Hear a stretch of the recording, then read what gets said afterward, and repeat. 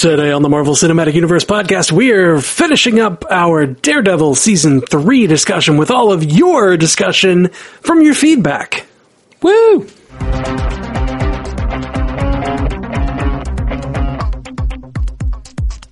Welcome to the Marvel Cinematic Universe podcast. My name is Matthew Carroll. And I'm Jeff Randall. Jeff Randall, let's dive right into this Daredevil feedback. Full spoiler alert, a lot of these are probably from early episodes and such, but we're going to spoil the heck out of Season 3 and talk about all the different portions that you guys had things to say about. So here we go. Go for it, Jeff. Brian Keegan said to us on Facebook, "By Odin's beard, Daredevil Season 3 is astounding! Can't wait to hear you guys cast about it." Hey, we're doing that right now. I'm sorry you had to wait. Sorry you had to wait to hear your amazing words spoken. Anyway, Sherman Smith said on Facebook, Daredevil Season 3, Episode 1, ironic that Fisk is doing the right thing concerning his loved one and Murdoch isn't. That's a great point. Yeah, oh, how the tables have turned. And then, there was a fight on the table later. Anyway. Superhero Ethics tweeted at us, said at MCU Cast, OMG, Matt quoted Job. There's so much about this episode to love, but the theology geek in me was so happy for all the conversations Matt/priest/nun had. I'm currently leading a Bible study on Job at my church. I can't believe I get to quote Daredevil to them. Yeah. I loved the Job connection and the whole philosophy of Daredevil in this season, just kind of going through what he's going through was just amazing. Really well told. I felt it all. I felt it all inside. I felt it all. Yoda Hughes said to us on Twitter at MCUcast, only just started #Daredevil Season 3, and why would the FBI send a vulnerable agent to interview Fisk? I thought the same thing when I watched that episode. Yep. I thought it was dumb as hell, but the answer is... The answer revealed itself is that they're all in his pocket. That's true. That is true. I didn't even think about that. The answer was, I thought that they just were sure they weren't getting anything. I don't know they were all in his pocket at that point. She was. Was she? When she sent Yeah.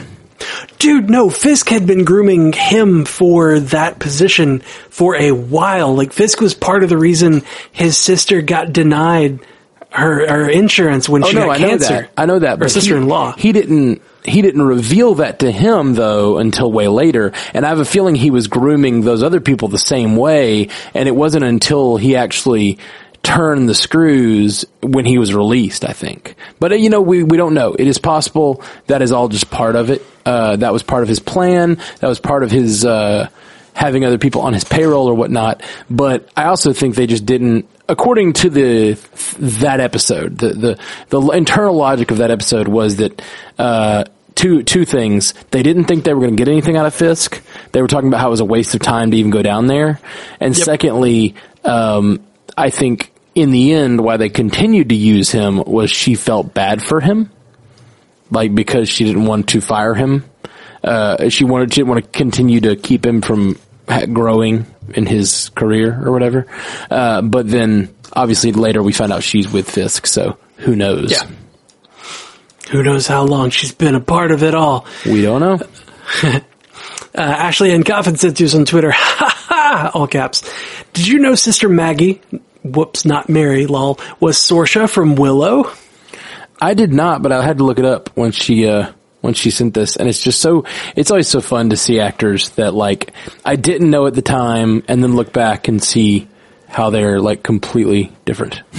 Yeah, I didn't recognize her at all and was like, what else has this lady been in? Because she seems important and good.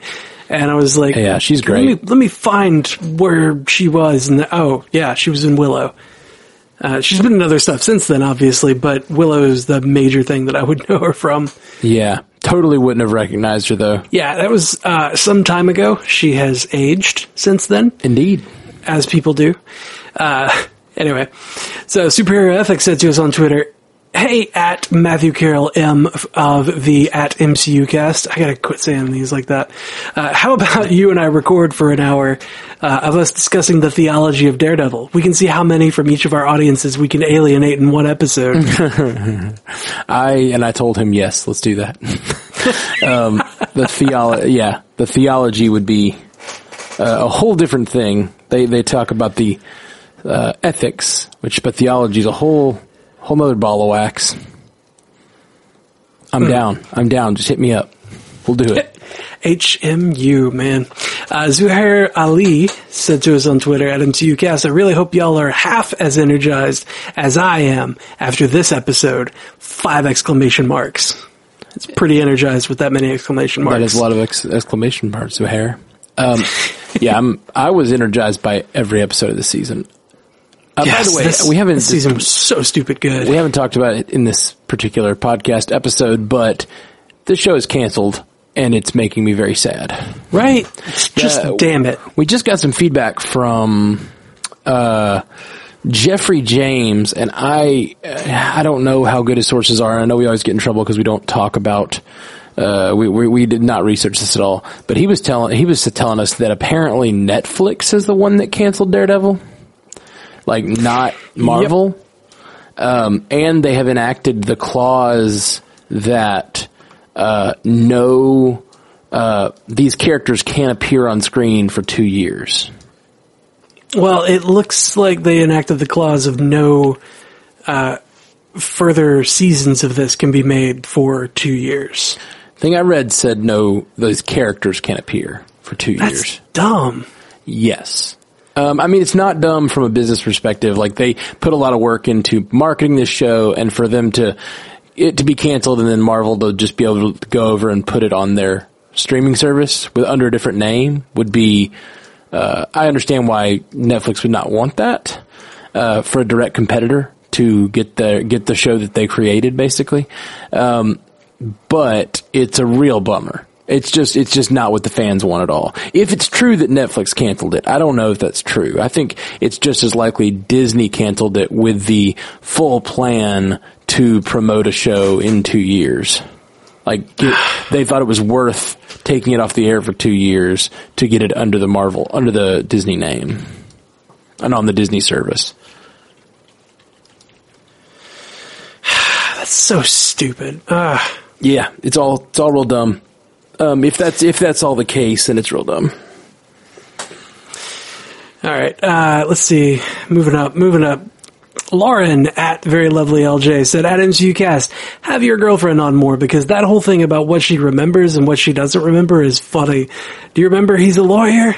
And now I'm remembering that confrontation scene. You don't have a dog.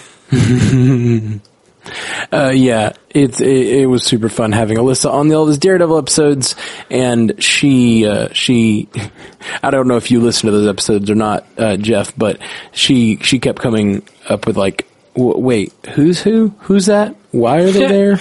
Like, she just doesn't have the best memory for TV. She has the best memory for life, and I have the best memory for TV, and like neither of us have the other one.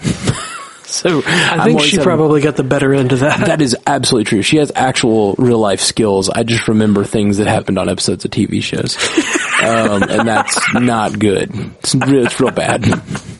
Oh man, the same thing was being said this week at my office. I was like, if it happened on a screen in front of me, I remember it. And that is to my detriment, because like I was correcting someone on something that was said in episode 2 of the first season of the revival of Doctor Who, the Eccleston season. Yeah. The second episode, I was correcting someone on that, and I was like, I'm not a Whovian, but I've seen this episode, right.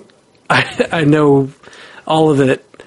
And she was like, that's a crazy superpower. Yeah, it's crazy, useless superpower. Yep, it is entirely worthless. Anyway, Sherman Smith said to us on Facebook, Daredevil Season 3, Episode 2. Wow, the weight room incident is the first time I've seen the Kingpin use restraint. And see, what we didn't know. I disagree with Sherman here. I think that Kingpin is constantly using restraint. It's just... when he wants to let go and do something horrible, he does. But he is often playing the long game. Like, he knows what he's doing and why he's doing it. And like, that restraint turned out to just be part of his plan. Oh, it was cool calculation the whole time. Absolutely. Sherman Smith also said, Daredevil says, Season 3, Episode 2, I'm liking the story so far, but as far as motivations go, I'm not getting it. In Iron Fist, I understood Danny's motivations from Season 1 on, but I'm not getting Matt's. I understand him wanting to be Daredevil full-time. What I don't get is him not telling his friends that he's alive and not using the additional protection of the suit. Does he have the suit? No, he didn't have the suit was peeled off of him, and he said that the thing that it represents is dead. Like when he was talking to Melvin Potter. That's right. Yeah, so that's why he just kind of gave up on it. Guess. Yeah, I think it's a little silly that he's not using the suit for sure, especially with his like reduced abilities halfway through the season. Right? Like you need this more than ever. And it's just very clear he's being a total jackass by not staying in touch with his friends. Just a total jackass. He's not being logical in any of this. He is having his the bedrock of what he believes has been shaken. And he's grieving, and he's just not in a good place, like just in any way. Yeah, he's in a very bad place through most of the season, and it takes getting his ass beat a lot, and you know the friends that he has been pushing away, forcing him to let them in, and forcing themselves into his life to help him. It takes all of that for him to realize, like, oh, I'm being a dick. Yeah. Maybe I do need help. For sure. Nathaniel Muzzy said to us on Facebook, Daredevil post first half binge, minor spoilers, and no idea what episode I'm on. He said, mostly loving the show so far. I'm just hoping that the show ends in a relatively good place for Matt, Karen, and Foggy. It did. Minor nitpick. Feels like the Netflix shows are obsessed with addiction at this point after JJ Season 2 and Iron Fist Season 2, and now anytime I see someone take any pill, I cringe. I hope they tone that theme down some, but I'm worried about Karen. Oh, man. I don't remember her taking pills in the current timeline. Was she real pilled up? I know she was taking drugs in the flashbacks. I don't remember pills in the current timeline. Yeah, I don't remember. I remember very, very vividly and it's funny, like, I just talked about if I saw it on the screen, I remember it. But I don't remember her taking any kind of pills in the current timeline. She was real bad off in her past life. Right. And if she was taking pills, it doesn't seem like they made it a theme for the season. Well, the theme of addiction, is going to have to be like that was all Matt. Yeah, that's where true. He was addicted to being Daredevil, and he was, he couldn't stop it no matter what. Yeah, agreed. But I think the writer here is talking about specifically Karen taking some pills, but which I think was just the flashbacks. I don't remember in the current, but I don't know. Yeah. Sherman Smith said on Facebook, Daredevil Season 3 looks like we're going to be using the phrase, that's a dick move, Murdoch, a lot this season. I think we might have used that already tonight. Yep. Murdoch's been a real dick. Yeah. It's kind of his MO at this point. Yep, it's true. Or it was. Let's see, we got an email from 084. Episodes 1 through 4. When I found out about the October 19th release date for the season, I made sure to take the day off from both jobs just so I could take it all in. That's and amazing. I have all of the thoughts. Instead of sending you a 45-page thesis at the very end, I'm breaking it up into chunks. Here's what I thought about episodes 1 through 4. Tense. That's pretty much the gist of it. There's just a palpable air of fear in the air. A fear of what's going to happen next. The last time we saw Fisk, he had threatened Foggy, which had me wondering which Foggy scene would have him or Marcy brutally murdered. Oh, gosh. Then there's Matt, who is at his lowest point physically, emotionally, maybe even mentally. He essentially tries to die at the end of episode 1, and if not for the return of Fisk, might have kept on trying. Mm-hmm. When Matt started seeing visions of Kingpin, I was afraid that maybe all the menace we saw in the trailers from Fisk would come from Matt's head. It would have been interesting but disappointing. Thankfully, by the end of episode 4, it's abundantly clear that Fisk is finally a fully grown Kingpin and deliciously evil. Mm-hmm. Wilson Bethel doesn't do much as Bullseye except creep us out, but he does an amazing job at it. We know from the trailers exactly who he's going to be, so we're watching his scenes intently. That's another source of tension, anticipating the full villainy to come out of these two antagonists. I do have to say, like, knowing that he was going to turn into Bullseye and kind of be, you know, that antagonist, the whole time I was watching him, I'm like, is this the moment? Is this the moment? Oh no, it's just part of it. It's part of the push. Oh God, it's coming. Here he comes. Mm-hmm. I knew he was going to go bad. Yeah. And, you know, it's like watching a train wreck. You just don't know when the whole thing is going to finally end. Yeah, they laid out a couple little, like, you know, small things to let us know he was creepy, something was wrong with him, but then they let him just go full on Bullseye in the Daredevil suit, which I just really enjoyed. That was super fun. Yep. Let's see. That prison sequence, in all caps. Fisk's revenge is exacted on Murdoch as he is forced to fight his way out with no protective gear and, more importantly, no anonymity. He's forced to show Fisk what he can do or die, and boy does he show what he can do. Charlie Cox and Chris Brewster are both incredible in this stretch, and even though it's a little obvious when each is on screen, like that few minutes before Matt falls behind the chair where we only see his back, we're too tense to care. I have more thoughts about Karen and Maggie and the amazing story of Agent Nadeem, but most of them come in the later chunks of the season. Can't wait to hear your thoughts as well. Have fun. Yeah, I really enjoy the prison scene, of course, but and like honestly, the first time I saw it, it did not resonate with me that there was it was obvious when they changed out Daredevil. But then on subsequent watches, I think I watched that scene like 5 times, 6 times, something like that. I just kept watching it. But on subsequent watches, it's really funny.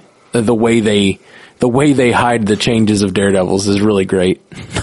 Like he falls through a door and then like Daredevil comes back through that door and you're like, oh, that's not him. And then suddenly he's doing like way more interesting, fighting techniques and stuff.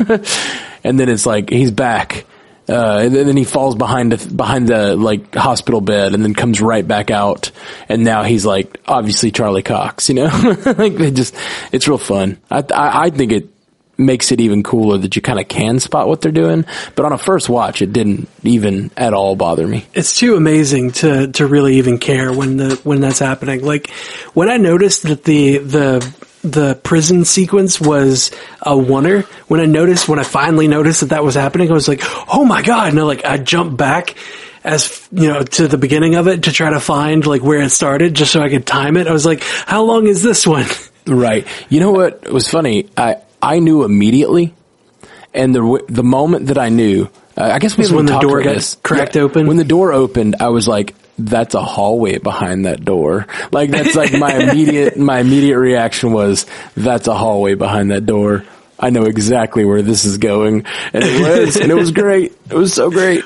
Like you look at Charlie Cox and you're like, "Hey there, there's a hallway behind that door. Don't you want to take that camera with you for a spin? What are you gonna do in that hallway?" I think I know. You gonna fight somebody in that hallway? What is this voice that we're using? So this next one, apparently I did not write your name down, and I'm sorry. I don't know where this. I would try to find your name real quick, but there is way too much stuff to make it through. So my apologies. This is from someone. Someone said to us somewhere, DDS3E4 spoiler. Lots of asterisks. Bit surprised you didn't mention Gunslinger Karen. She's always been a lot darker than she seems on the surface. I got the impression she was really going to shoot those kids. And she's got a thing for Frank Castle, who, unlike Matt, is always honest with her. Also, I don't know if you recall, but in DDS2, Kingpin also briefly tried to recruit Frank, I recall, who rejected the entire idea, a foreshadowing of the recruitment of Poindexter. Also, please call him Dex during the podcast because every time I hear the name Poindexter, this image appears unwanted in my brain. He sent a picture of cartoon Poindexter. Okay. Okay. Which, I can't remember what cartoon it's from. Cause I don't know. Apparently you guys got a lot of requests to only call him Bounce Devil. Yeah. Sam Solo sent us a message saying, MCU cast, please only call him Bounce Devil. That was for Jeff, who I don't know if you know. Alyssa. That's an Alyssaism. I asked her what she thought that character's name was in that first scene where he's in the suit throwing things and bouncing them around the corners, and she said Bounce Devil, and it stuck. And we called him Bounce Devil for the vast majority of the the podcast watch. Yeah, that makes sense. It was good stuff. I think that's going to be his name forever now. Oh yeah, that's Bounce Devil, all right. That's canon. Oh man, when Bounce Devil is vacuuming the apartment, that's one of my favorite shots in this whole series. Right. In when full he's armor. got the suit on, yeah, full suit on, he's just like, doo-doo-doo, so cleaning good. up behind myself. Had a real bad episode. Gonna clean it up. Like, it would have only been made better if he had, like, put on a record to, like, clean up to. Right. I don't know. Something about the silent awkwardness of him cleaning his apartment in the Daredevil suit was really good. Okay. Really good. Let's see. Jeffrey James said to us on Facebook, DDS3E4, Easter egg mini spoiler. Anyone else notice the model of the X-Men Silver Blackbird in Dex's apartment? Oh, that's awesome. No, I didn't. I did not notice that. That's super fun. Well, gotta rewatch the whole series now. But we know it's in episode 4. Why would you watch the whole series? Why? How can you you're right. start? You're right. Why wouldn't you? At season 4, and then why would you stop? I'm sorry, episode 4. All valid points. Why would you stop? Let's see. Joshua Mason tweeted at us at MCUcast for feedback episode. How will DDS4 tip the S3 one shot? The only way I can think of is an entire episode being one shot, which would be historic television. Indeed it would. Yeah. We're going to have to wait a couple of years to find out. There's a movie that I'm blanking on the name of. I think it's like, I don't want to say the wrong one, like House at the End of the Street or something like that. It's House, something about a house. But the entire movie is a oneer. And it's a horror movie, which makes it even, I think, more challenging and interesting. Yeah, what is that movie called? And I think it's Elizabeth Olsen. The Silent House? Yes. Yeah, Silent House. Yeah, I actually love it. I don't know how, it's Elizabeth Olsen, so that's the Marvel Cinematic Universe connection. That's why we're talking about it. And it's a big Warner, but the whole movie is one shot. And it's one shot in the way that they do these Daredevil shots, so I think there are some hidden cuts here and there, but I think they do shoot the whole movie in like a matter of hours kind of thing. Like they shot the whole movie and then they did it 2 or 3 times and then cut it together to get the best results. But what's really cool is, like, I don't know. You just gotta see it. I don't want to spoil anything, but it is a really impressive feat. Okay. Highly recommended. The movie Birdman with Michael Keaton is supposed to also look like one big oneer. Yeah. It does. It's really fun. Yep. And there's apparently some tips and tricks that the cinematographer used to kind of, pull that off. Oh, for sure. Yeah. There's some moments in that there's no way it's one shot because they go into like CGI moments and stuff, but like, it's still really, really fun. And the cool thing about these movies where they do the one shot stuff isn't so much that it's all one shot. It's that they do these long scenes of dialogue and acting uncut. And the fact that the acting is so good and it's almost like putting on a play. And I love it. I think it's really cool when they do this stuff. That's a testament to the actors, Oh, for sure. Yep. Let's see. Moving on. Sherman Smith said on Facebook, Daredevil Season 3, Episode 5, loving this show. A Daredevil show with very little Daredevil and still very compelling. I think Poindexter's compass is definitely broken now. Yeah. Poindexter needed a new compass, for sure. His compass isn't broken. It just works better with the North Star to guide it. Danny Phantomson is in an email. I don't know how, because he's a ghost. That's dumb. I'm sorry. Phantom. The Phantom, Danny. Well, that's a character on a show where he's... Anyway. Okay. Episode 5. Dex's backstory gave me chills! ! This guy is really messed up. I sympathize with him while also feeling terrified of him. It looks like Fisk arranged to have that redhead girl start working at the hotel to send him over the edge. Also, why didn't he just talk to her before instead of stalking her for years? Creep! And I love it when a show brings back things from a character's past to haunt them. Now that the FBI is investigating, they'll probably find out about Karen shooting that Wesley guy, which is bad news. This makes for really great storytelling. And that was from season 1. I love callbacks like that. Also, Matt, I recently finished Firefly and Serenity. You've talked about it a lot on this cast, so I had to check it out. It was worth it! Thanks, guys. Keep it up. Good. Yes. Another person watching Firefly and Serenity. Highly. Yep. That's a much higher recommendation than even Silent House. Yeah, it's one of my favorite series. One of my favorite fictional anythings. Yeah, there's a great wonder in Serenity too, right at the beginning. Oh yeah, that one's impressive because of not only it's funny, the interesting scope, it also like shows the entire ship and introduces every character all in one shot. It's really cool. Yep. It's kind of like establishing shot of the whole movie. Oh yeah, for sure. Let's see. So we got Yoda Hugh on Twitter, at MCUcast, hashtag Daredevil Season 3, Episode 5, ? I legit thought Julie was Mary from Iron Fist when she first appeared. I can totally see that. Yeah, all redheads look alike. I'll tell Alyssa. I'm not gonna touch it. Yeah. It's fine. Alyssa got on my case the other day because I thought 2 redheads were the same person. She's like, we don't all look alike.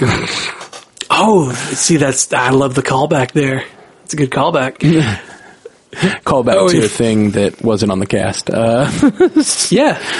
No, I mean, totally. like, as far as, like, your conversations with her, that's a good callback. Like, bringing up this to call back that and be like, see? I've got proof now. I've got backing. It's not just me. Yeah, exactly. 084 Citrus on Twitter, at MCUcast. With all due respect to Jeff, at Matthew Carroll M, and Alyssa, make an amazing podcasting pair. Really enjoying reliving Daredevil Season 3 with you guys. Yay. Thanks, 084. Yeah, I really enjoyed casting with her, both on this one and I think it was Iron Fist or something that we also covered. It would have been Punisher. Oh, yeah, that's it. It was Punisher. Oh, man, I really liked having Alyssa on, and we every once in a while we'll talk about making some other podcast, but I don't think she has the desire to do it every week. Yeah, the spare time or the desire to do it all the time like I do. I love doing these things, and a lot of times she's like, it's not really her thing. She enjoys it when she does it, though. Yeah, she likes being a guest star. I think she's great at it, so super fun. Well, you're biased. That's true. Stop being so jealous, Jeff. I can't. You're so impatient that you get her to talk in my place, and you can't just. The people can't wait on their episodes sometimes. Okay, the truth is I can't wait to watch the next episode, so if you can't cast, I'm like, maybe we'll just do one without Jeff, and then Jeff gets further behind, and then maybe 2 without Jeff. Oh, okay, it looks like we're doing this season without Jeff. Yeah, that's, it's kind of how it happened exactly. Yep, exactly. Well, get more free, man. Right, totally. I'll, train somebody else to know exactly everything that I know so that they can also do that. Good call. Been asking for that for years. Sherman Smith said to us on Facebook, Daredevil Season 3, Episode 5. Funny thing about that interaction with the waitress and Poindexter. If he didn't let on that he was a stalker, he had an excellent chance with her. She could have been his North Star instead of Fisk. That star is pointing south. straight to hell. Yeah, it was an interesting, the whole thing with him introducing that character, and I mean, I guess they had the plan to kill her anyway, but, like, it worked, and he seemed to, like, really have something with her, and then they took her out of the equation. So it was rough. Yeah. Well, I mean, he said, like, straight off, like, right at the beginning, he's like, I'm not interested in you for, like, a relationship. I just really need your good person-ness to guide my uncertain whether or not I'm a good person-ness. Yeah. So, and then, Fisk saw that and acted on it, and, we get dead redheads. Mm-hmm. Which is a sad thing, because they're dwindling, Mm-hmm. Eventually, supposedly, they'll be extinct. I don't like it. I don't like it either. That. Obviously. I have a great affection for redheads. One in particular. Sherman Smith said to us on Facebook, Daredevil Season 3, Episode 7. Karen's dad is terrible. She wants to come home, and he says, not a good time. What a piece of crap. Yeah. Yeah, but then we saw, kind of why that all was. She didn't really leave on the best of terms. Mm-hmm. Later in the season when... I forget exactly what's going on. There's like a horrible thing happening and everyone's getting phone calls and then she doesn't get a phone call to check if she's okay. That made me so sad for her. Oh, yeah. Yeah. And it just reminded me of her issue with her family, Yep. Super sad. Let's see. Jeffrey James said to us on Facebook, DDS3E7 and prior spoilers. Also spoilers for other Netflix shows. Continue reading at your own risk. When Matt's mom suggests that maybe let somebody else handle it, Matt replies, Fisk is my problem. Exactly. This isn't a cop-out. It's a summary of the thought process that Matt has obviously gone through. To take over for Matt, another hero must be able to, 1, beat Bounce Devil, and 2, outsmart Fisk. Jessica might be able to take Bounce Devil down, but despite her PI skills, she's no match for Fisk, who would immediately ruin her life. Luke could easily take Bounce Devil, but he's no match for Fisk, who would have him back in prison or on the run within 24 hours. Danny, assuming he's still around, might be able to take Bounce Devil, but he's way too stupid to outsmart Fisk.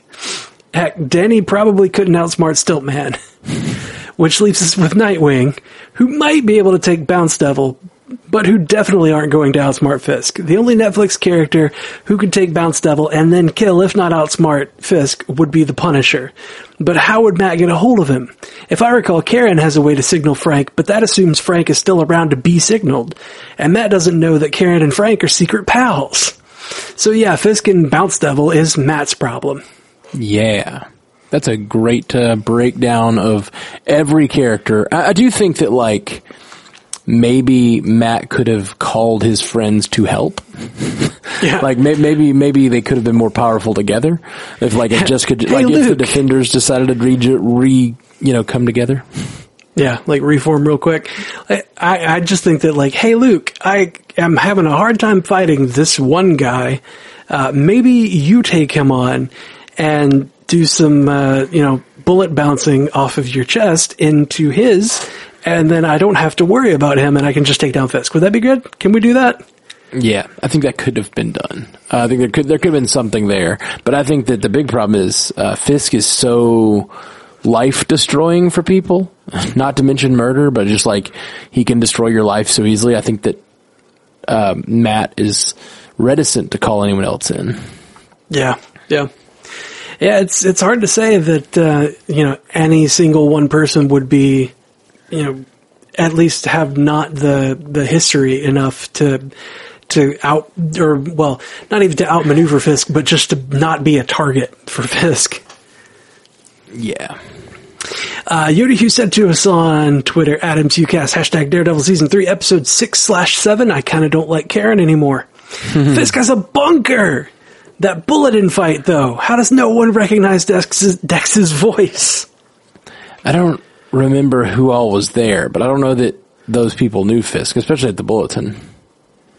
Or knew Dex at the Bulletin, right? It was, in the room was Foggy and there's a bunch of reporters. It was Foggy and Karen, Foggy and, and Ellison and Karen and the guy who stabbed Fisk, and that's it. Yeah, and the guy who stabbed Fisk. Yeah, is that the guy who they? Yeah, that's the guy who he's there to kill. So the only there's really nobody in there to recognize Dex's voice, at least. Yeah, and he didn't talk to the agents when he was on his way out. Yeah, he just beats them up and runs. I think what he means later, though, is when they're watching the tape. Well, that's true. Yeah, it's not like Nadeem is just sitting there playing it back. It's like, how do you not recognize his voice, man? Like, this is a guy that you work with, like, so much. Yeah, that's a good point. I didn't think about the tape. I guess it depends. Maybe do we know if it had audio on the tape or not? Yeah, it said, hello, Karen. Nice to see you again. Like, over and over again. Yeah, I think it's also just like, you don't think about the guy being involved, the guy you work with being involved. Like, it might take a little more convincing to think that was him. Also, a lot of the people watching that tape were involved. So, yeah, but Nadeem wasn't. Yeah, Nadeem was like the only one. So it's really just, is Nadeem not noticing? And I guess he just didn't. He wasn't like, gee willikers, man, that sounds a lot like that guy I work with. It's uncanny. Yeah. Yeah. Sherman Smith said to us on Facebook, Daredevil Season 3, Episode 8, Dex is burning his tapes. His last tether to sanity. Loved the big reveal at the end of this episode. If I didn't read the comics, I might not have seen it coming. I totally didn't see it coming. I'm pretty sure he's talking about Mary being his mother. And I didn't see it coming at all. Yeah, I tried really hard to let you come into that one naturally. Thank you. And I did listen to that episode to see your reaction to it. Yeah, totally. I was totally shocked, as was Alyssa. Yep. It was great. All right, so OA4 came back with an email. I'll just jump right into my thoughts on 305 through 310. Bullseye. Holy crap. I was hesitant about bringing the character in at all, but, because we're only 15 years removed from Colin Farrell's interpretation of him, and there are only a finite number of showers you could fit into 15 years. That said, they surprised me on Elektra last season, so I should have trusted them on Bullseye too. I liked his origin and how they worked it into the story, although I don't normally love when they introduce mental illness into media, only to villainize the character suffering from it. But it was acted superbly, almost scarily, even when he's in the Daredevil suit. His yearning for a quote-unquote North Star, and the way Kingpin manipulated himself into that position gave Dex just the slightest bit of sympathy from me, and took away a hefty amount of fondness for Fisk as well. They really nailed his power in making it look cool and again making it scary. The fact that whoever he's targeting could instantly die as long as he has any potential projectile at arm's reach is pretty terrifying. Both big fights between him and Matt made me understand completely why everyone was pining for this matchup for years. Yeah, I think the thing about the mental illness, I don't think, at least so far, I don't think they've really vilified him as a character. Like, they've made him, like, kind of a sociopath, I guess. But they've kind of, like, he's as good as his North Star. And currently, because Fisk, using his powers of manipulation, became his North Star, like, it really, that's what's causing the character to be bad, It's interesting. Yep. Let's see. Karen's backstory was pretty much what I expected it to be. A few minutes in, when I realized they were structuring most of episode 10 as a flashback, I thought I would be bored, but I actually wasn't. A lot of what she's gone through since season 1 makes more sense. From seeing the first time she shoots someone to her survivor's guilt, to losing basically everyone around her by death or by resentment. All of that is reflected in the other 2 seasons of Daredevil at least once. And let's talk about her sitting right in front of Fisk, not just admitting that she killed his best friend, but rubbing his face in it. I think I said, Karen, no, about 100 times, and each time she seemed to say, Karen, yes, back at me. That's good. That's nice when, TV interacts with you like that. Mm-hmm. He continues saying, I have huge problems with the treatment of Melvin Potter. I had thought Fisk would have both him and Betsy killed for making that Daredevil suit in the first place, but it's pretty clear that Fisk was never going to do anything to Melvin. He'd manipulate him and threaten him, sure, but I think he empathizes with him too much to actually harm him. Compare it to Matt getting Melvin arrested and briefly giving Betsy a heads up, and then just going, struggles, and moving on. And Fisk and Matt are basically just oscillating shades of gray when it comes to their treatment of the couple. I think it's possible, though, he will defend him. That's, he called the cops on him because he kind of had to get out or whatever. Well, the cops were coming to catch Matt in the same area as the suit. Right. Yeah, so that's right. It wasn't him that called the cops. That's right. So he just kind of abandoned Melvin to get caught, which it sucks, but yeah. Melvin did try to capture him to get him captured, so. Yeah, he just kind of turns it back on him. And, it's not even that Melvin was doing it actively against Matt. It's just that Melvin didn't want Betsy to get hurt. That's right. Melvin has one drive, and it's to help Betsy. Yep. Let's see. Sister Maggie was amazingly casted. Joanne Whaley plays her almost apathetic at times, but with emotion just aching to get out at any second. Her story of why she couldn't stay around Matt as a child was pretty heartbreaking. It doesn't absolve her of blame, but grants her some small bit of understanding. I think they either should have cast a younger actor to play Jack in those flashbacks or a slightly older looking actress to play her. Unless they were meaning to convey that there was a huge age difference between the two. That took me way out of it because Jack looked about 20 years older than Maggie. Yeah, I agree with that. Yeah, it was a little off-putting. I was like, sir, she's very young. Yeah, and I don't think I think he was just supposed to be about her age, but they should have changed the actors. I don't know why they didn't do that. Yeah. And he continues saying, I went all this way not talking about the title character. Can someone help me find Charlie Cox's Emmy? Because as much as I love Vincent D'Onofrio this season, his best work in this show was in season 1. Charlie Cox has stepped it up every single episode he's played Matt Murdock. To go this whole season playing Matt at his absolute lowest point, he takes his understanding of this character to a whole other level. More of my praise for him will come in my next email. Marcy Stahl is a national treasure. That is all. Father Lantom's death hit me hard. He delivered one of the best monologues on television back in season 1, and that's saying something on a show that has some really killer monologues. It's cruel that his death comes when he and Matt weren't on the best of terms, but he went out a hero, which is how I'm sure he would have wanted to go. I, like many others, love Special Agent Nadeem.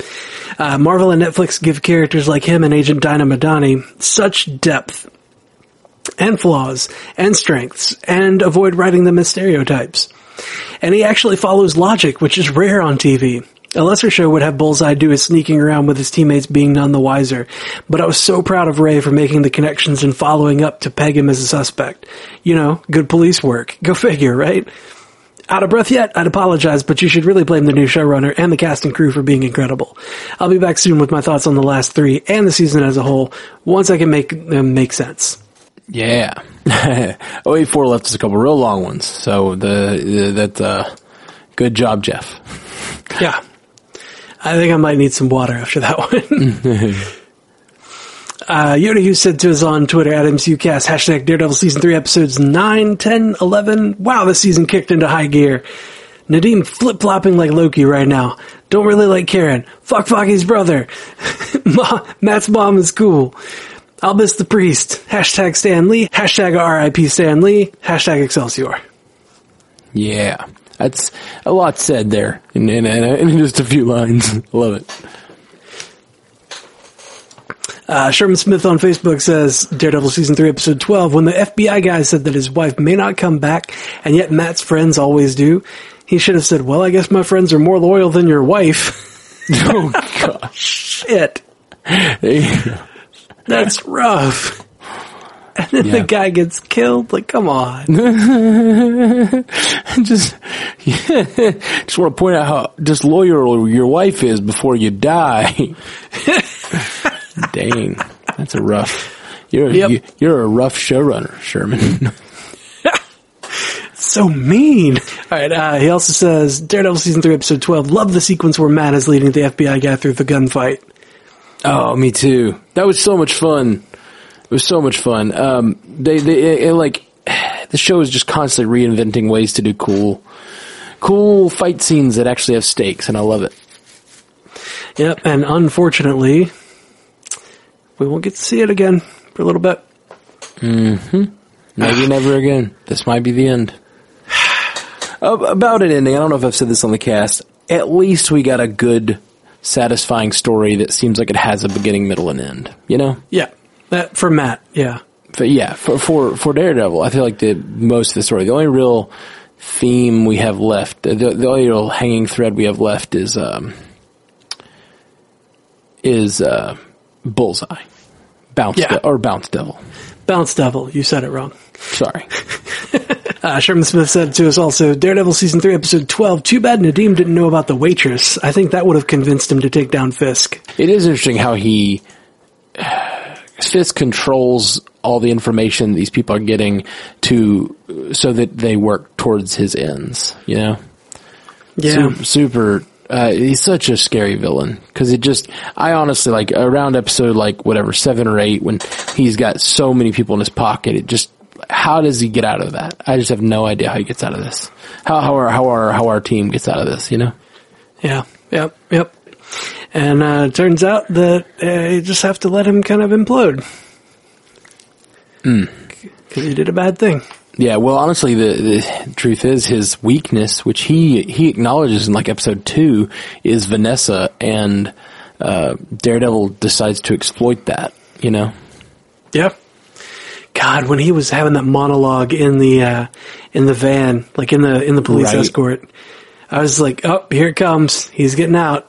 Because he's monologuing about how this is his weakness, and he's already killed Vanessa. He sent somebody to kill her, and now he's just busting out. That was one of my big theories, was that Vanessa might already be dead. And he killed her because she was his weakness. But nope. His love for Vanessa was more pure than that. Let's see. Lord Walter Longcoat, first of his name, said on Twitter, Adams UCast, when Fisk said, get our friends, I thought he was mentioning the other crime lords for more henchmen. Yes, he was. When that happened, I was like, who are his friends? And we theorized a bunch on the cast about who his friends were. And, yeah, he's totally right. That's all that was. Lord Walter Longcoat, thank you. First of his name. Make sure you say it right. Sorry. Sherman Smith over on Twitter says, Daredevil Season 3, Episode 12, A Man Without Fear at the Eulogy. Yes.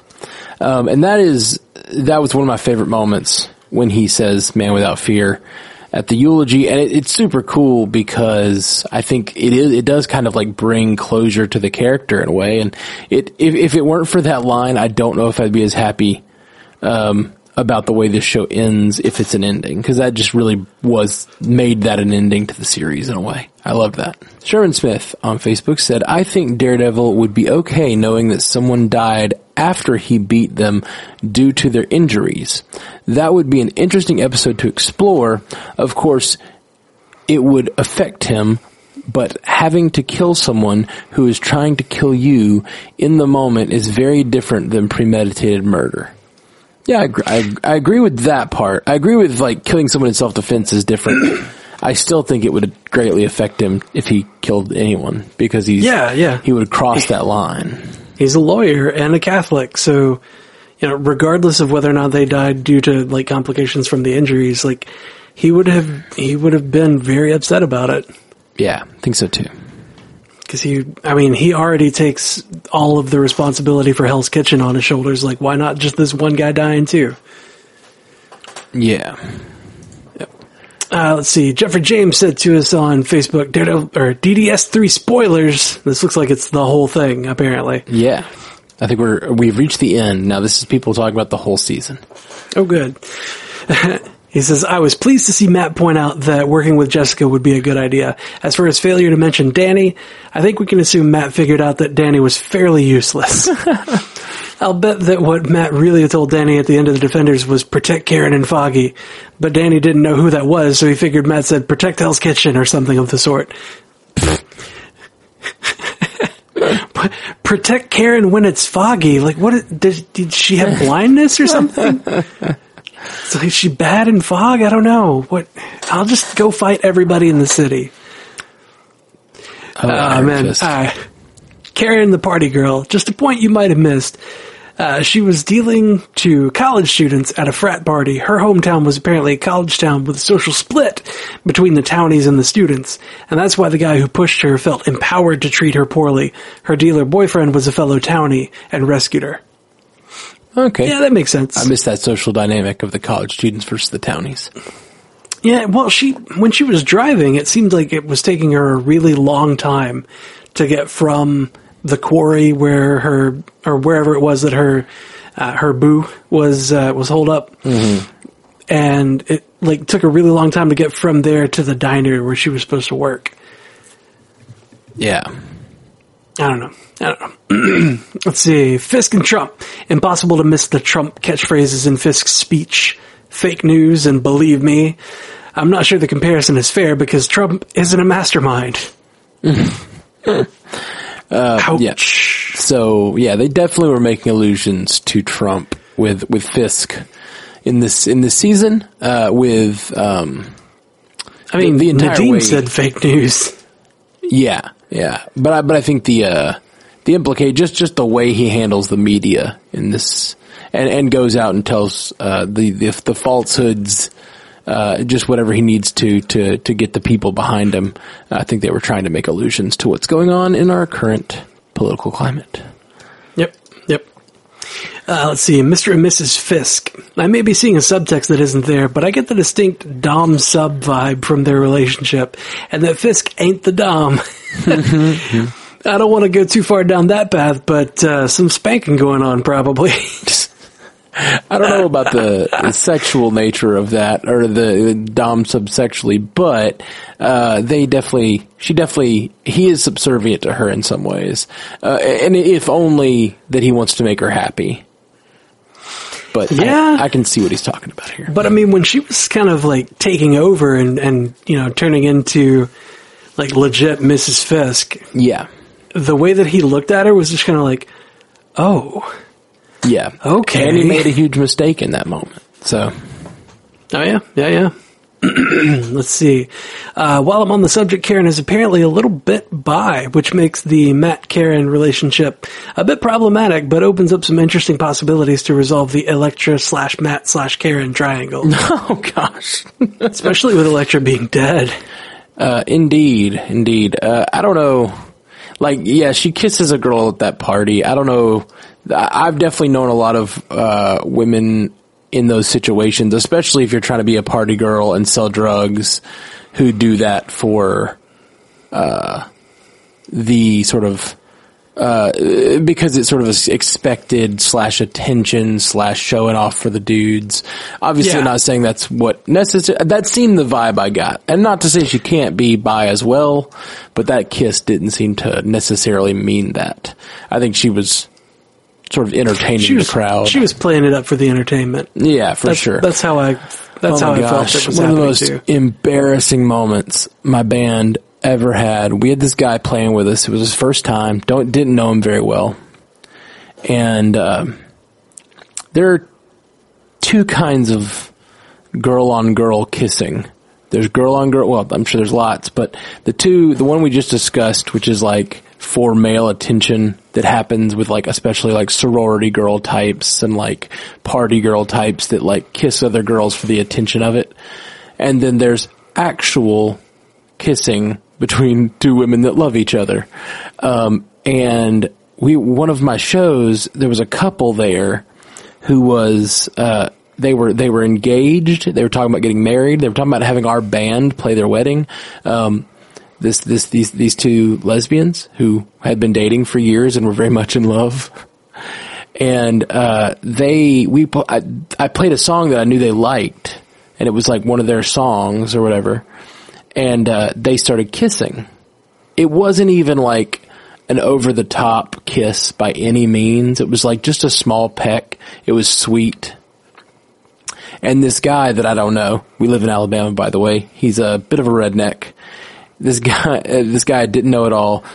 He sees it and he goes, "Oh yeah, they're kissing." And he just starts it's like he'd never seen two girls kiss before, except for in those type of circumstances. And it was completely inappropriate. And I'm like, shut the up. Like, what are you doing? He's like calling them out and acting like they're party girls kissing, which is a thing, whatever. But like, he just can't even imagine. This wasn't that. This was not that. It was a very sweet moment between two people that loved each other, and he is calling them out in front of everyone on the microphone, and he's like, they're kissing! Woo! I was like, oh my gosh, this is the worst. And I don't think I ever hired him again. Yeah, no, you'll never work in this town again. Yeah, that guy has a reputation now. Ooh, and not just from that moment. That guy has all kinds of. That guy's got problems. Well, Jeffrey James, who doesn't have as many problems, continues, or I guess finishes his comments saying, and still on the subject, what's up with Foggy and Marcy having sex, apparently, and keeping their clothes on? You mentioned this in passing, but I'm trying to figure out what it says about their relationship. Or, alternatively, do their clothes have Velcro seams that are easily reattached? Or maybe they're just really into sharing fantasies. Like in a phone sex way, but in person. Curiouser and curiouser. Yeah, I just took this for a couple of things. I think they, and this is sort of the sad commentary on it, I think maybe that Foggy or the actress aren't as comfortable. I guess that's not as sad, but like they're not as attractive, or at least not as thin. I won't even say attractive. I think they're both attractive people. They're not as thin, and given the like focus on that in our culture, I don't think they were rushing to show them nude. Basically, particularly Foggy, I guess. And I just think that that was sort of a like convenient, and it could just be that that actor and actress didn't want to be nude on camera and were happy to have the scene staged that way. But the more cynical part of me says that the director's like, nah, we don't want to get them naked. They're not our thin, attractive cast members. We'll just have them show back up after sex fully clothed. Yep. And then, like, the way that they were sitting there just like, wow. Like, that's not something you say after you're, like, you don't usually put your clothes on before saying that sort of thing. Yeah. It also all depends on what they did. Like, there are ways that you can easily get back dressed after certain activities. This is a family show. Let's move on. Yeah, totally. This is a family show. Juan Piberna said to his comment on Daredevil Season 3, I have to say that I love the fights between Daredevil and Bullseye. And I'm pretty sure he means Bounce Devil. Oh yeah, for sure. Yep. They managed to show two very skilled fighters that just edged one another in specific skill sets. They'll start very even, and then Matt will start to dominate Poindexter in hand-to-hand combat. Then Bullseye will change things to a ranged combat scenario where he is superior to Matt. Again, Matt is very good, so the fight changes to Bullseye, but not immediately. A good fight scene has an internal narrative, and the Daredevil choreography team seems to understand that. Agreed. Yep. Agreed. Thanks, Juan. Danny Phantom comes up with an email. Full season. I finished the season like a week ago, but I'm writing about it now. I absolutely loved this season. By far my favorite Marvel Netflix season. I have a hard time finding any faults with it. I saw a review for the last episode that gave it a D+. A D+? Really? I don't know what they were on because it was brilliant. Good to see that Kingpin is still around. Still holding out some small amount of hope that he can appear in something featuring Spider-Man where Spider-Man and Daredevil can team up. Also good to see that Bounce Devil is still alive and can come back with his metal spine. I have to rewatch all 3 seasons now. Yeah, I want to rewatch them too. Yeah. I really hope they can pull something together with Fisk as Kingpin and move him to the movies. Like, I think that is a no-brainer.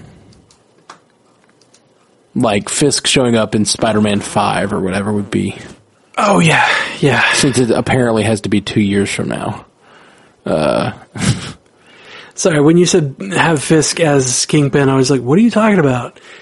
You mean Vincent D'Onofrio. Right, yeah, sorry. I just, totally interchangeable. He's just, that's him now. He hasn't, yeah. He's no longer the actor known as Vincent D'Onofrio. Only Zool. That's Wilson Fisk. Oh, goodness gracious. Here we go. We got 084 sending us Yep. it looks like the final email. And it is a very long one. So you get your water, get your cough drops. We can take turns on paragraphs if you want. I actually need to go get some water. Do it. 084 starts it off. Okay, we're finally here. The end of 13 hours of tension, cheering, laughs, yelling no at the TV, yelling yes at the TV, invisible onions being chopped in my room, and much more. Here are my thoughts on the last 3 episodes in the season as a whole. I have a couple of nits to pick, and believe me, these are the tiniest of nitpicks. I don't want to end on a negative note, so I'll lead with them. When Matt had the 2 flashbacks to the orphanage, I wanted so bad to see a black-haired girl run by... Yeah, I know what he's going for here. I wanted so bad to see a black-haired girl run by with a sister running after her shouting, "Mary Sue Poots." Who would that have hurt? Who? That was the connection to Sky. Daisy. I don't know if that Agents of S.H.I.E.L.D. That would have, I don't know if, I think she's younger though. I'm not sure, but I'm pretty sure she's younger than Matt. Yeah, probably, yeah. I guess they could probably be a good bit younger. Like the little girl be a good bit younger and probably could have lined the time up. Yeah. Having her like a little bitty, like 4 or 5, maybe a little bit younger than that. Yeah. In there, running by when he's like 12. It could have been so easy. Could have been so simple. Anyway, he continues. Speaking of other MCU shows, remember all that time ago, a year or a couple of months or some other vague amount of time that's vague on purpose, when Daredevil participated in a plan with 5 other people to blow up a building and he ended up underneath that building, which started this season? Do you think those 5 people might, I don't know, be a little curious about Daredevil showing up on the news killing people? Do you think they might drop by to see that lawyer and reporter who both had some connection with Daredevil just to see what's going on? I mean, I understand that Danny's in Japan and Luke is a crime boss. Stay tuned for my thoughts on their cancellations. But Colleen and Jessica are still vigilantes last time I checked, and Claire was actually friends with Matt. And even though we don't see her at the end of Luke Cage, we know that she's back in town. I do understand the logistics of casting and schedules and money where crossover is concerned. It wasn't until I saw Eric Olson on Twitter bragging about Daredevil being so standalone that I got mad about it. This universe was built on the foundation of crossover and these characters coexisting, so I wouldn't ever consider one of these series being isolated to be an achievement. But hey, maybe Claire and Jessica don't care about their friend. Maybe Jessica and Colleen see someone killing multiple people in a devil suit and just shrug and go off to stop more bank robbers and liquor store stick-ups. Priorities, guys. Also the crime bosses. Sigh. How many more times are we going to see a gathering of, quote, the most dangerous people in New York, end quote, and it's different every single time? We do see the Italian boss from Luke Cage present and accounted for, but we're missing the other bosses she associated with, including Luke Cage and the Hatchet Men, and adding in an offensive Jewish stereotype, a mechanic and some hacker? I wasn't feeling it. Okay, that's the 1% I didn't like. Here's the 99% with a teeny tiny complaint mixed in later. Dex's compulsion is becoming more and more clear as he struggles and fails to fulfill Kingpin's order to kill Karen. When she was turned over to the NYPD, I was terrified that he was just going to flip out and kill her, Mahoney, and every cop in that church. And if he laid a hand on Sister Maggie, I would have been ready to throw hands, just saying. When he found Julie, my heart did actually break for him. The show didn't let us go too long without remembering that this is a man with a mental illness and a desire to find someone to follow, and then to do their bidding because otherwise he just doesn't know what to do with himself. It's weird that on this show I sympathize with Dex, and yet a certain character on Agents of S.H.I.E.L.D. has absolutely none of my sympathy. I'd love to give you a reason for this, but I'll have to call my therapist first. I think it's probably just the level of storytelling, you know? Yeah. Let's see. The next bullet point is, I don't have a therapist. If I did, then my letters to you would probably be far shorter, and we wouldn't want that. So he's admitting that his long letters are a symptom of some... We are his therapy, man. Yeah, I like it. I'm okay with that. You know what? You talk to me whenever you need That's to, right. sir. We're here for you. Next bullet point, Agent motherfucking Nadeem. He saved Karen at the end of episode 11, gave up his freedom to put Fisk away in 12, and then, when that became useless, gave up his own life, knowing that his death is what would finally make his testimony stick and bring the man down for good in 13. It's inspirational, it's heartbreaking, it's ridiculous that an original, non-superhero character comes into the show and just steals it. When he was on the phone with his wife and son for their very last conversation, did you notice what phone he was using? Did you? No. The same phone that Jack used to say goodbye to Maggie and to make sure Matt would be taken care of. I'm not crying, you're crying.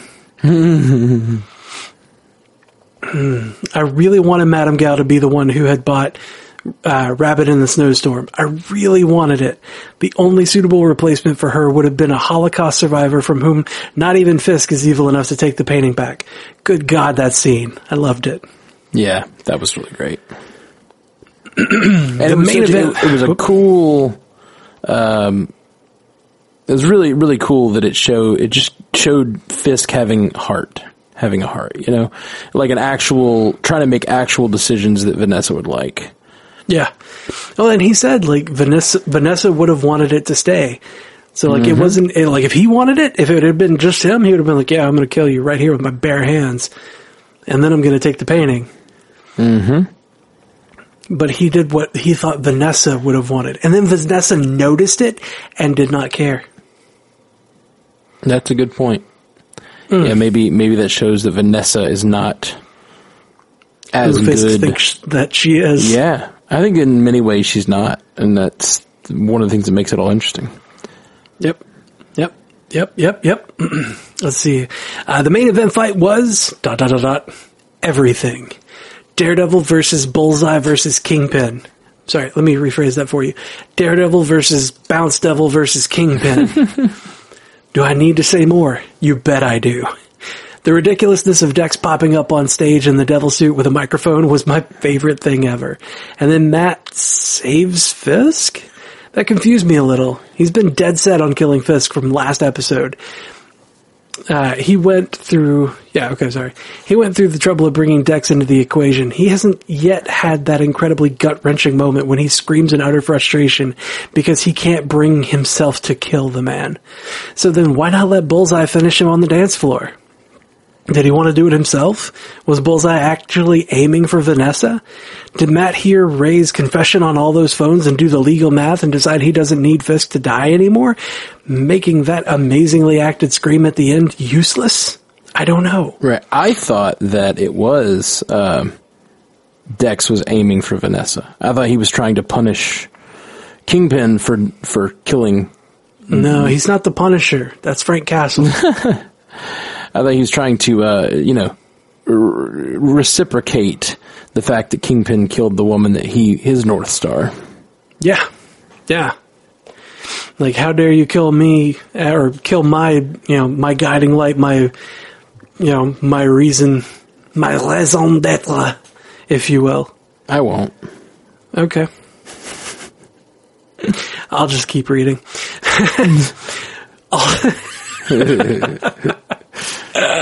Sorry. Also back at Fogwell's, when Matt has decided that he's going to kill Fisk, Frank Castle's best friend is in the room with him. Who better to call when you want someone dead? I'll wait. Anyways, that three-way fight was incredible. It was the most comic book scene in all 3 seasons of the show, and it worked. Fisk's armored jacket, Vanessa constantly being a target, and a weird common motivation for both Fisk and Daredevil in trying to save her. Bullseye getting paralyzed, and the bloodstains on the painting. There was no better way than that visual to wrap up the Fisk storyline that ran through the whole show. I expected Vanessa to just roll her eyes and shoot Matt from behind when he was making that deal with Kingpin. Speaking of that deal, it's totally gonna hold up, right? Right? guys? Probably not. I cannot imagine that it will. When it's all said and done, this was definitely the best season that Netflix has done.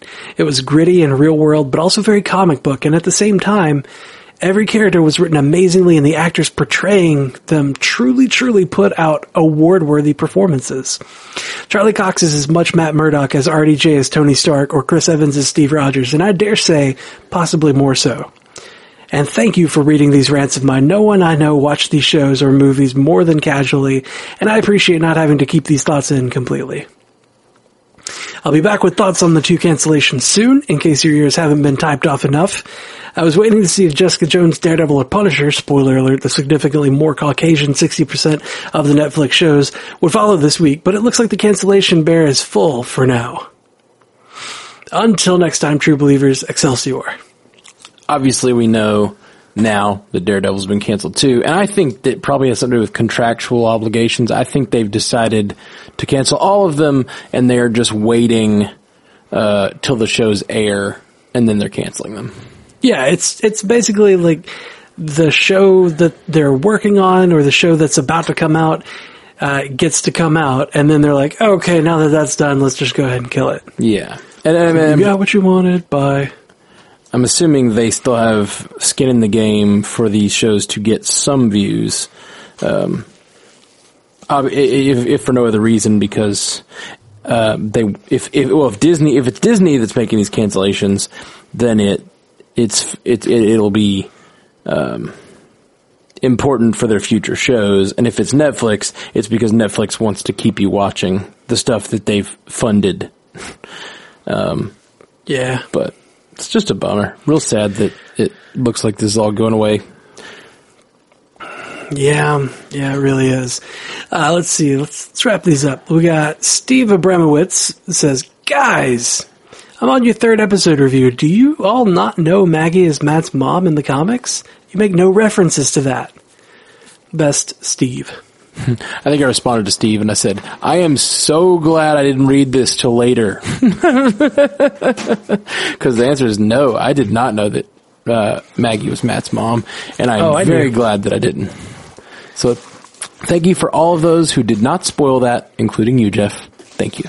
Hey, you know what? You're welcome. Really I feel like I said it, though, months before the season came out, and then you just forgot. That is very possible. And I just let you forget, because I wanted to see that realization happen. Because that conversation happened in the real world, and I don't remember things, as we discussed. Yeah, from the real world. Yeah.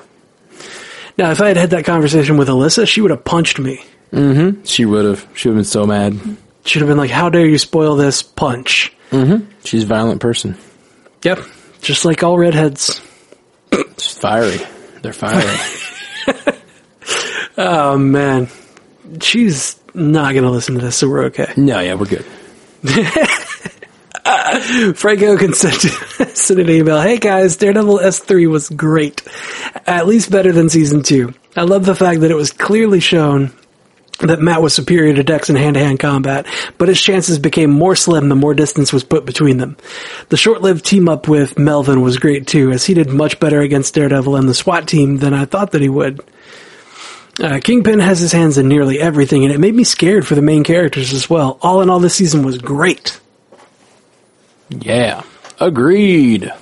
Thanks, Frank. Yeah. Kingpin's tendrils do run deep, and that's the most terrifying thing about him. Like, his size and his strength is, that's great and all, but, the fact that he could, ruin your credit score and then just, break you down fiscally is awful.